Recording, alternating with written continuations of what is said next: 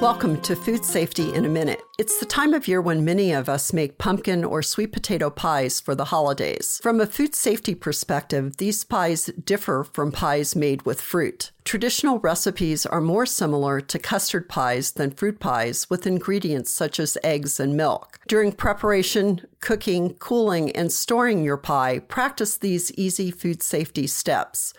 Bake your pie to an internal temperature of 160 degrees Fahrenheit. Cool, then immediately refrigerate your pie. When serving, minimize time in the temperature danger zone to 2 hours or less. The temperature danger zone is 40 to 140 degrees Fahrenheit. Promptly refrigerate leftover pie. If you like warm pumpkin pie, use your microwave to reheat. For Food Safety in a Minute, this is Susie Craig.